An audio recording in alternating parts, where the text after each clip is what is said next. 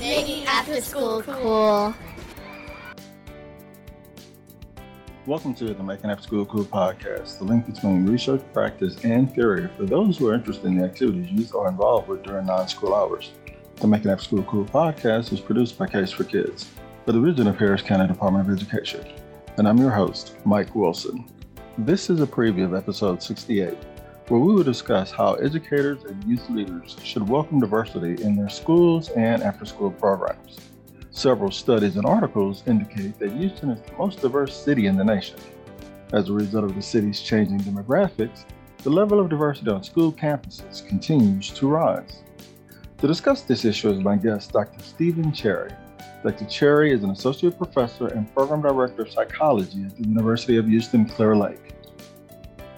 We once thought, according to the U.S. Census, that eventually the country would be a minority-majority nation. There would be no one dominant group, but a host of smaller groups that make up the majority of the population. And once thought that that would be about 2050. And the last census gives us a sense that that is happening faster than we originally thought. What makes that interesting for Houston is that we're already there. You kind of started that off as we began our talk today. When you look at the dynamics of the Houston metropolitan area, not just Harris County, but the surrounding counties that make up the metropolitan area, Houston is the most racially, ethnically diverse metropolitan area in the country. So when you look at kind of the balance of groups in the Houston area, we are a reflection of what those future projections are going to look like in the United States. Looking at the last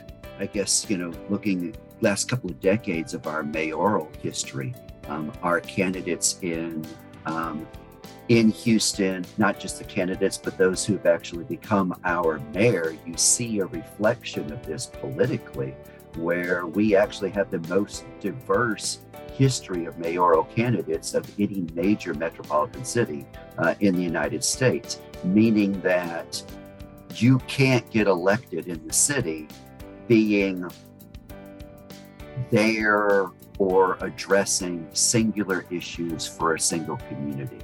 You have to campaign on, make promises, and address the diversity of the city to get elected, which means that we've had white mayors and black mayors and straight mayors and gay mayors, and you name the gamut, and socioeconomically, and that's a reflection of how that works, and there's a historical precedent for that.